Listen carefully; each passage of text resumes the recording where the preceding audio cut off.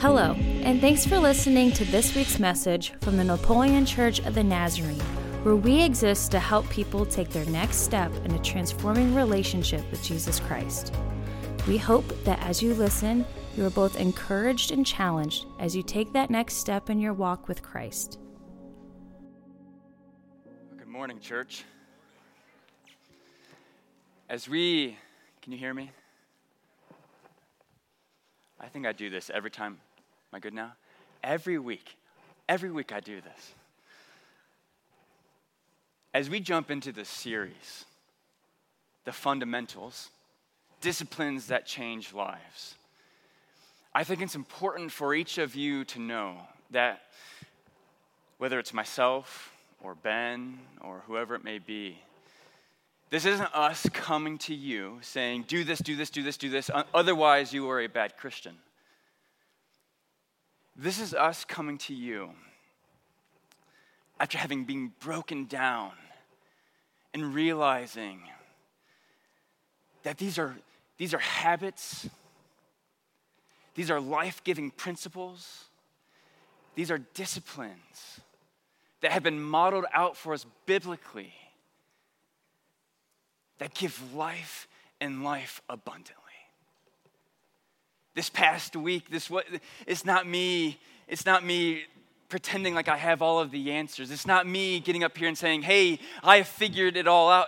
This past week has been me being broken down in the best way possible. And each week as we walk through this, it's a challenge for me because it's so convicting, because these disciplines, it's like, oh man, I wish I could master this. I wish I could master this. But the beautiful part is, it's not about us mastering the disciplines, but about us just living into it and allowing the Holy Spirit to change our hearts. And so as we walk over these disciplines and walk through them over the next couple months, don't hear us do this, otherwise you're a bad Christian, but hear how the Holy Spirit has been breaking us down, and then us sharing that process with you. I get paid to get broken down and then just share that experience with you all on Sunday mornings.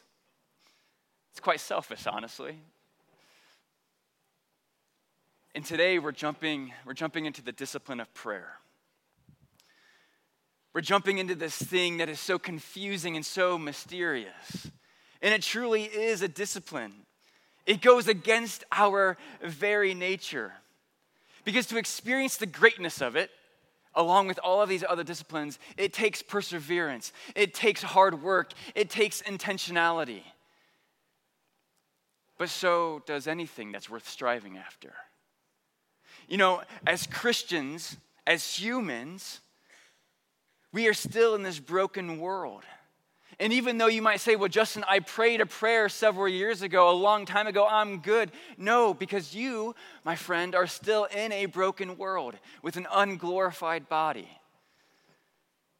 Going after cheap desires and placing your own priorities ahead of the priorities of the Lord.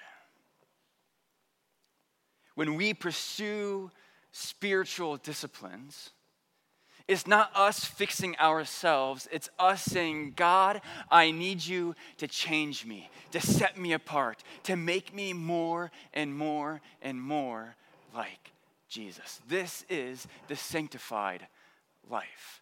This is what happens when we pursue spiritual disciplines. And my friends today, to not pursue after spiritual disciplines is to not pursue after Christ. This isn't about legalism. This isn't about checking off a to-do list. This is saying, I value my relationship with Christ more than anything else in this world. And just like you would pursue a spouse, pursue a loved one, you are pursuing after Jesus in the same way, knowing that it doesn't necessarily make you in the relationship, but it will grow your relationship with Jesus Christ. You know, C.S. Lewis has this famous quote, and I've probably shared this quote a half dozen times in my time here at NapNaz, but I want to share it with you again today. C.S. Lewis says this, it would seem that our Lord finds our desires not too strong, but too weak. We are half-hearted creatures fooling about with drink and sex and ambition when infinite joy is offered us. like an ignorant child who wants to go on making mud pies in a slum because he cannot imagine what is meant by the offer of a holiday at the sea. We are far too easily pleased. When we pursue the spiritual disciplines, we go further than just the mud pies, and we go after exactly what God has created us for. It's time we stop living being way too easily satisfied, and we start living into the greatness, the fulfilling, the peace-driven, sanctified life that Christ has for us. And so again, we are talking about prayer today. This very mysterious thing, because if you ever want to silence a room, just start praying. The quickest way to silence a whole bunch of teenagers who won't just be quiet is just start praying. Actually, even better, just ask, hey, who wants to pray for us? Eyes go down, man, they won't look at you for anything. Why? Why does this happen? Why is prayer so awkward? Why is prayer, even for many of us, embarrassing? When I mention it, when we talk about praying in front of people, we're like, no way! Why do we think it's just this elevated thing that only pastors can do? Or the spiritual leaders? And yet, all throughout Scripture, we see prayer being offered forth. I mean, we feel this, right? If you're in this room right now, more than likely you know that you should be praying. We don't need a sermon. We don't need 35 minutes dedicated to me telling you you need to be praying. We already know it. And if you don't pray, you need to be praying. There, I said it. But we struggle. We struggle with this idea. We read all throughout the Bible how when people pray, all of a sudden these amazing things happen. We see seas being split open. We see the sun stand still. We see fire rain down from the skies. And yet when all we want to pray for is the winning numbers to the lottery, nothing seems to happen. Or when we pray for that loved one to conquer cancer, and nothing seems to happen. Or when we pray for them to overcome that injury, or when we pray for the financial security that we just want and desire for our family, or when all we're praying for is one good day at work, just one peaceful day at work, and it continues to evade us. We're saying, what is wrong? We read about all of these amazing miracles. What am I doing wrong? Why am I not experiencing prayer in the way that it was modeled for me in the Bible? What am I doing wrong? And so we feel this. We're asking, what am I doing wrong? But the fact of the matter is, the people of the Bible are really no better than us. I mean, think about it. Moses, who prayed and saw the Red Sea split open, he killed a man before that happened. Elijah, after he prayed for fire to rain down from the skies, immediately after seeing fire rain down, he runs away because he thinks he's going to get killed. The man just prayed for fire and he saw it. If I did that, man, I'm not afraid of anything. At least I'd hope. You see, the people of the Bible, they're just as messed up as you and me are. Amen? So what if all of a sudden prayer wasn't just about being perfect or being pious or having that higher status? What if prayer wasn't even about the results that come afterwards or always seeing the big miracles? What if there was something different, something deeper, something more powerful than even fire raining down from heaven?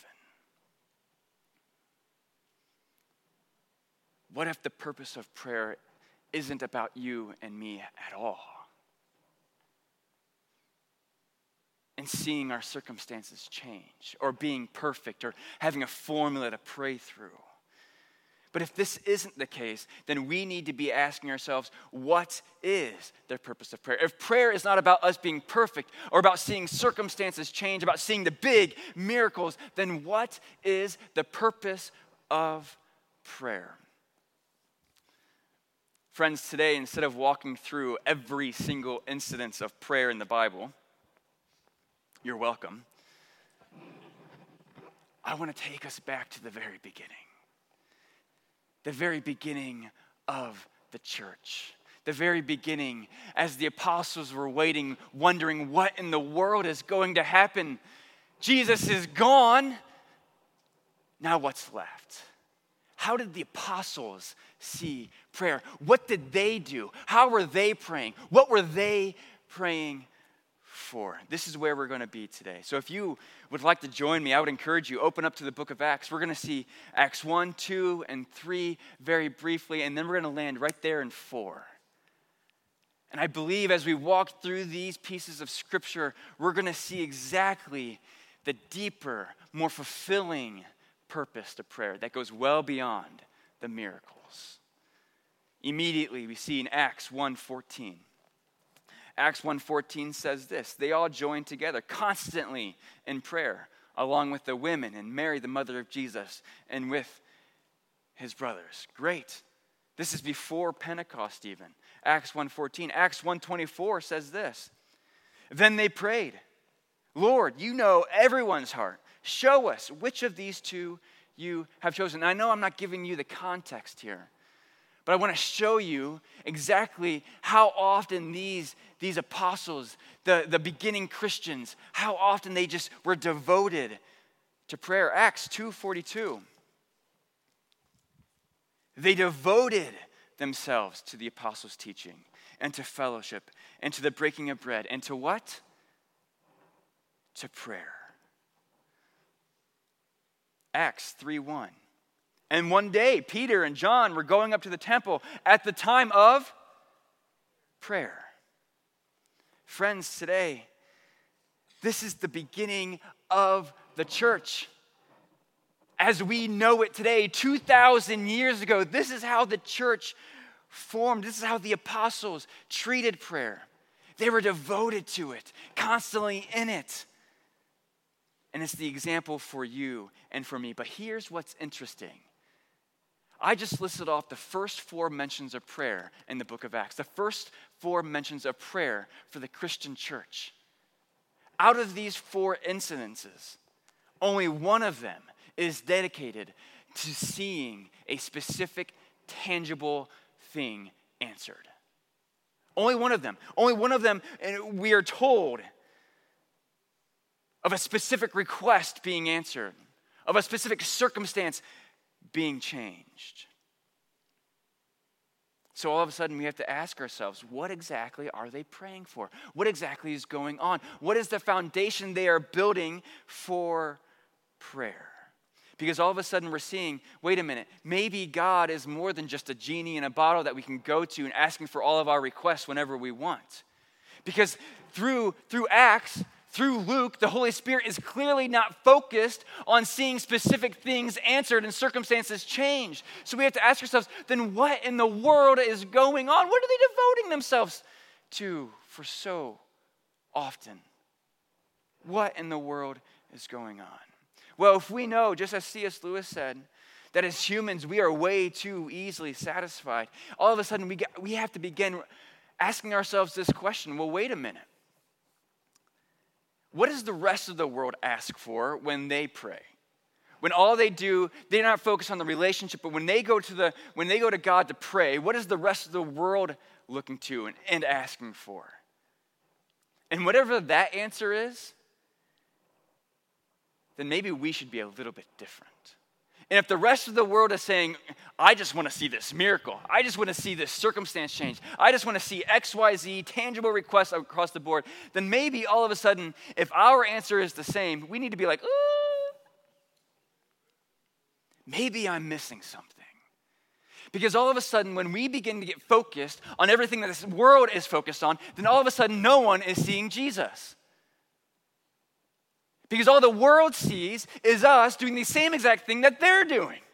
And the thing about it is that when we pray for our family member to conquer cancer or to overcome this injury or to find financial security, and that's not getting answered, and we have no explanation for it because all we were focused on was the circumstance rather than the person we were praying to, then the people who don't believe, then our children are confused, and they're like, well, wait a minute. How good is God actually? And we offer no explanation because we have been focused on the same things the world has been focused on. You know, there was one point in time, I've shared this story. I've shared this story before on the stage. But I believe it's so poignant for what's going on. I was once a youth minister down in Texas for just under 2 years as I was in seminary. And in that youth group was a young girl who had been clinically diagnosed with depression. This wasn't circumstantial depression. This was clinical depression. She had seen counselors. She had seen doctors. And I was unaware of this when I entered into this ministry, young, ignorant, naive seminary student. And the only thing I cared about was talking to my students about the goodness of God. God is good, God is good, God is good, God is good. Well, here this girl is, 8th grader, diagnosed with clinical depression. So much of her life was just this numb darkness. And here I am, this ignorant, naive, young seminary student thinking God is the best thing in the world, which he is, but all I'm communicating is this. So then she comes to me after, I don't know, a couple months of me trying to earn my trust and rapport with the youth group, and she takes me out of the youth room right outside, and she just looks at me, and she's like, you talk about the goodness of, this is an 8th grader, you talk about the goodness of God. If God is so good, then why does he keep allowing me to sit in this darkness? Because I don't feel the goodness of God in my life, and you say it all the time, but I can't feel anything. And in that moment, I didn't have a single answer for her. Because the goodness of my God was based on circumstances. The goodness of my God was limited to everything he had done in my life and how he had gotten me through X, Y, Z. And yes, that is a sign of the goodness of God, but I couldn't articulate to this girl how the goodness of God goes beyond circumstances. Friends, when we are focused on the circumstances and God answering in these miraculous ways, and when we're only focused on the things of the world, we leave our children and we leave unbelievers out in the darkness wondering, why can't I experience that? Friends, today there is something more to prayer, to the goodness of God, than simply fire raining down from the heavens. And it's beautiful, and it's what's being offered to us. But when we're only focused on fire raining down from heaven, we forget everybody else around us. Now, don't get me wrong. Don't get me wrong.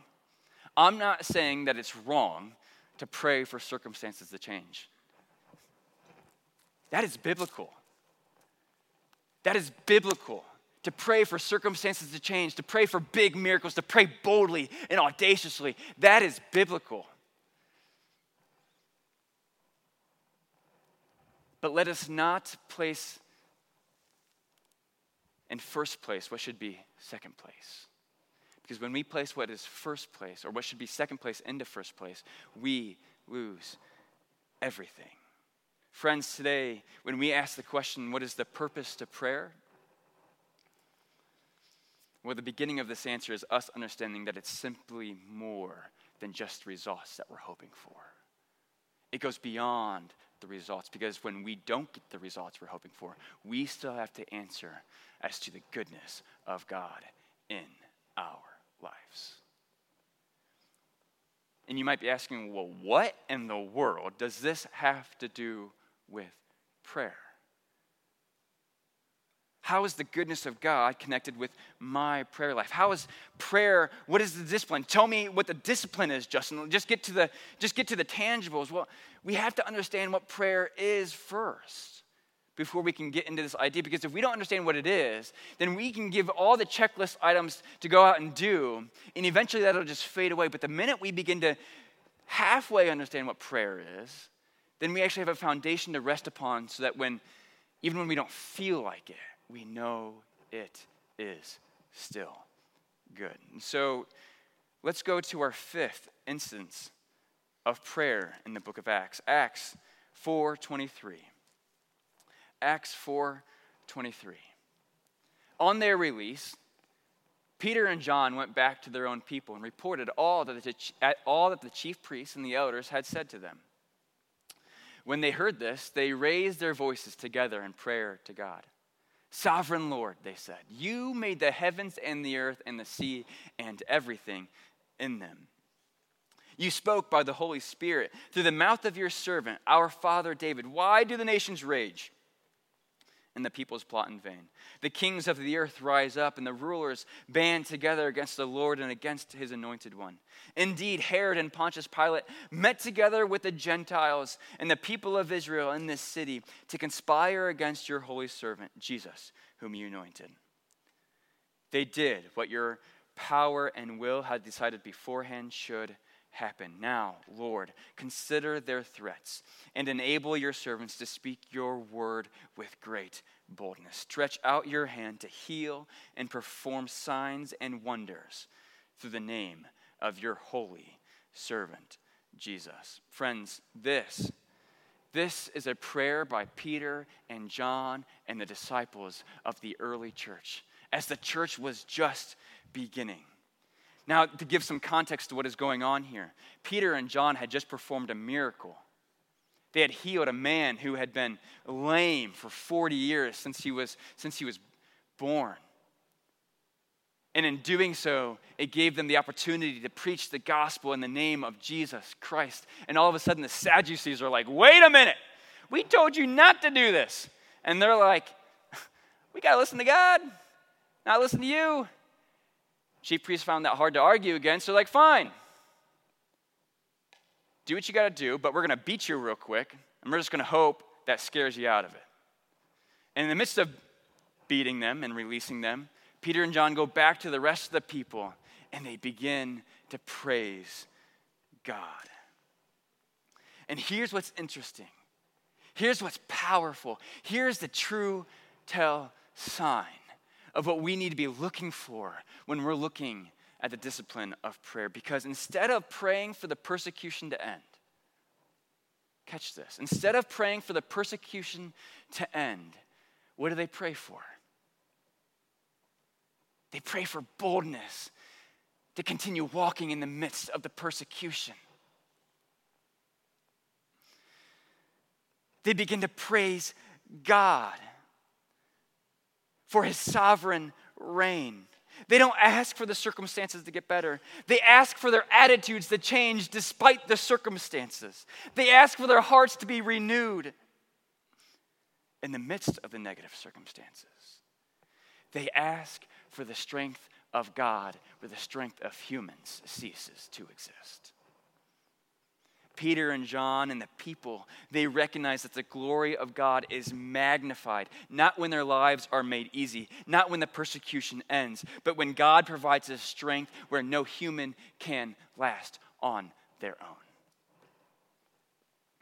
And in the midst of asking for this boldness, in the midst of not concentrating on the persecution itself, in the midst of asking for their hearts and their minds to be emboldened, to be renewed, look what happens. Verse 31. After they prayed,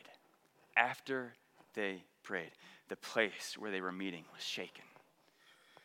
And they were all filled with the Holy Spirit and spoke the word of God boldly. Friends, these are individuals who have already experienced Pentecost, the indwelling of the Holy Spirit. These are people who have already placed their faith in Christ and received the Holy Spirit, knew what it is to be one in relationship with God. And yet we are told in this moment that they were once again filled with the Holy Spirit. And they began to walk in all boldness through the circumstances that they had found themselves in. Friends, today, the world in general, anybody can praise God when life is easy. That's average. I have a friend who told me over the last few weeks, it's too easy to be average. It's too easy to be average. Christians are called to want something more than just the average, easy life. Christians are called to more, to glorify God in the midst of the more. In spite of the circumstances around them, we are called to be more. Prayer was something greater to the disciples than simply a means to an end.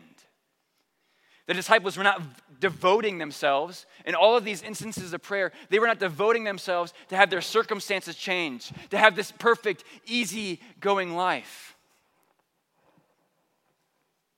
They were devoting themselves to growing their relationship with God. I mean, look at how they cry out to God. Peter and John had just been beaten. And they come not saying, God, heal our injuries. They say, God, give us boldness. But even before that, they say, God, sovereign Lord, you made the heavens and the earth and the sea and everything in them. They're placing God exactly where he needs to be as the all-sovereign creator of this earth and universe. They praise God. They magnify his glory. And then look at how the answer comes down. They were filled with God himself. The answer involved going deeper in the relationship with God that had already begun. Friends, today, prayer is not simply a tool to find a better life. Prayer is the better life. But so often we use it as a means to find the solution, to find the answer. God, if you'd only provide me this, then I would have the better life. And he says, no, don't you realize that when you're in prayer, you're in active relationship, you're an active participant in this two-way road of a relationship with me, God of the universe, who created you for specific works to advance my kingdom. Friends, today, this discipline of prayer isn't found simply because we want things to change. It's found and it's necessary and it's significant and important because in doing so, we are drawn closer to God and we become more and more and more like Jesus Christ. You tell me, what is more significant? The person who has a house built on sand and has these perfect easygoing life, but is in constant fear of one thing of wind coming down and blowing everything away. Or the person who has a house built on a strong foundation, so that even when winds are coming, and even though their house is being pelted with hail and wind and rain and storms like none other, they are resting in the peace, knowing that that house will never fail. You tell me, what is the greater life? The peace-driven, sanctified life. This is what prayer gives us. If you were to go through the book of Acts, you would see that because of their devotion to prayer, because they have realized that there is something greater than circumstances, the disciples, the Christians of this age, they begin selling everything. They begin to have this understanding, we don't need everything that we think we need.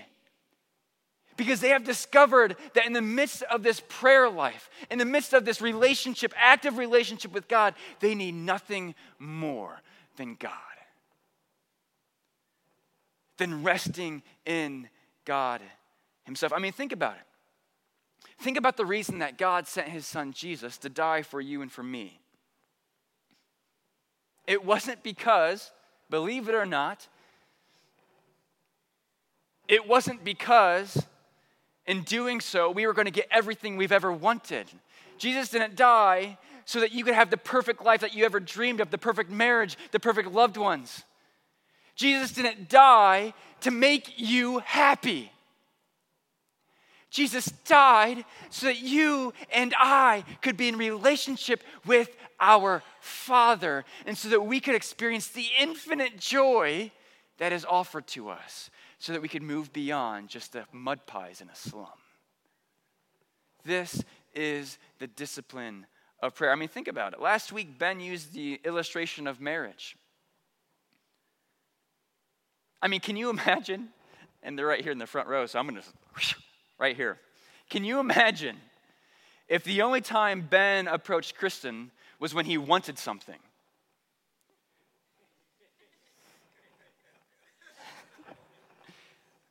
Can you imagine the state of their marriage if the only time Ben went up to Kristen and said, I want this, this, and this, and I expect this by the end of today. And if you don't, then that determines the goodness of you.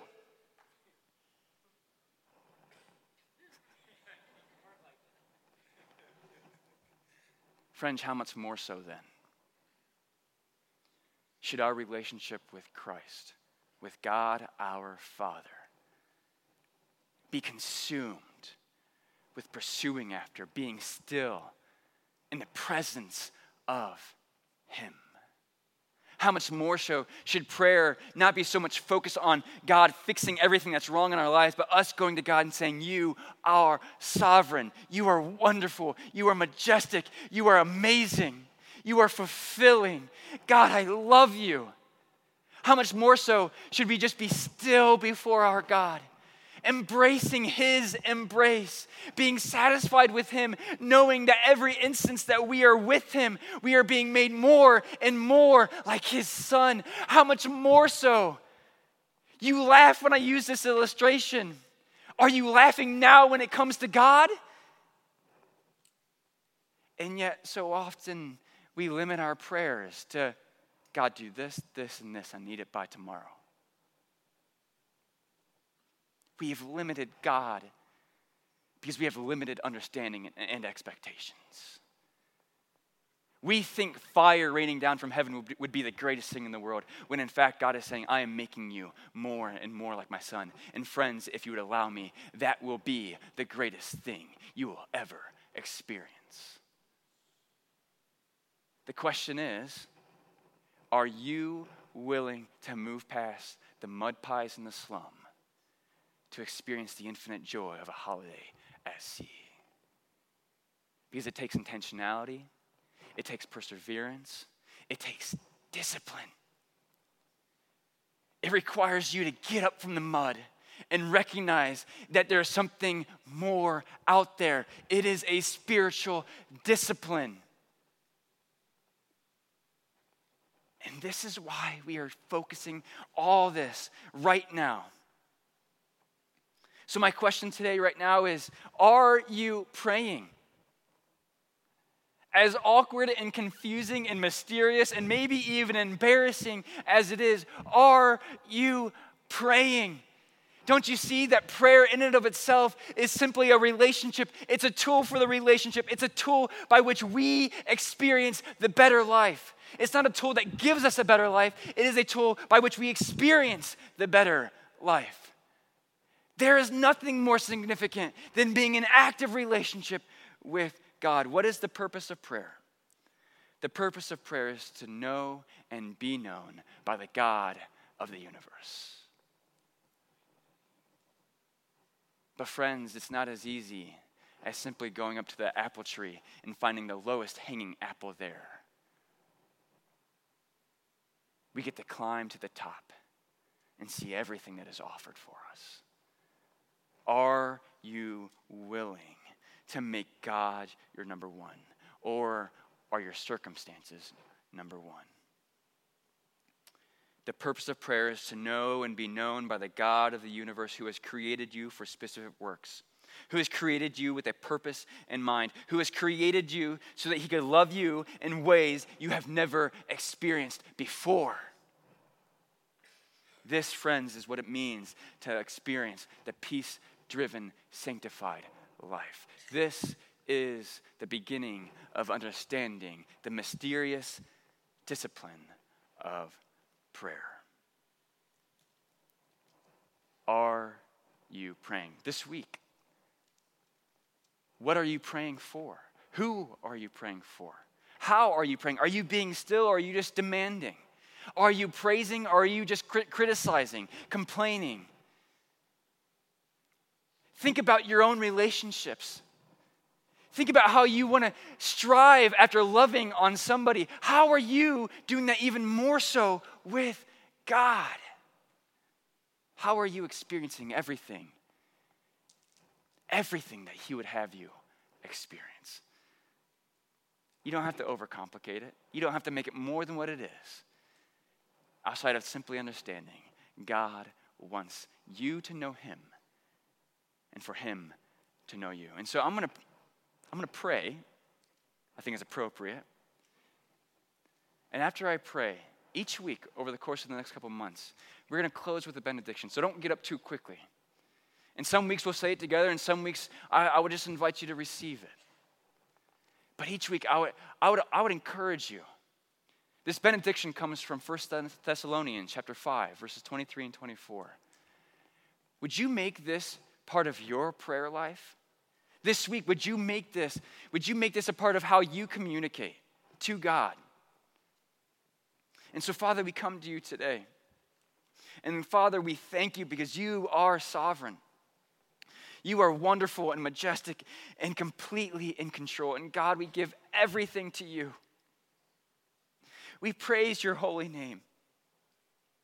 And God, I pray right now that you would increase my prayer life, that you would increase my understanding, that you would increase my awareness of you being all that there is.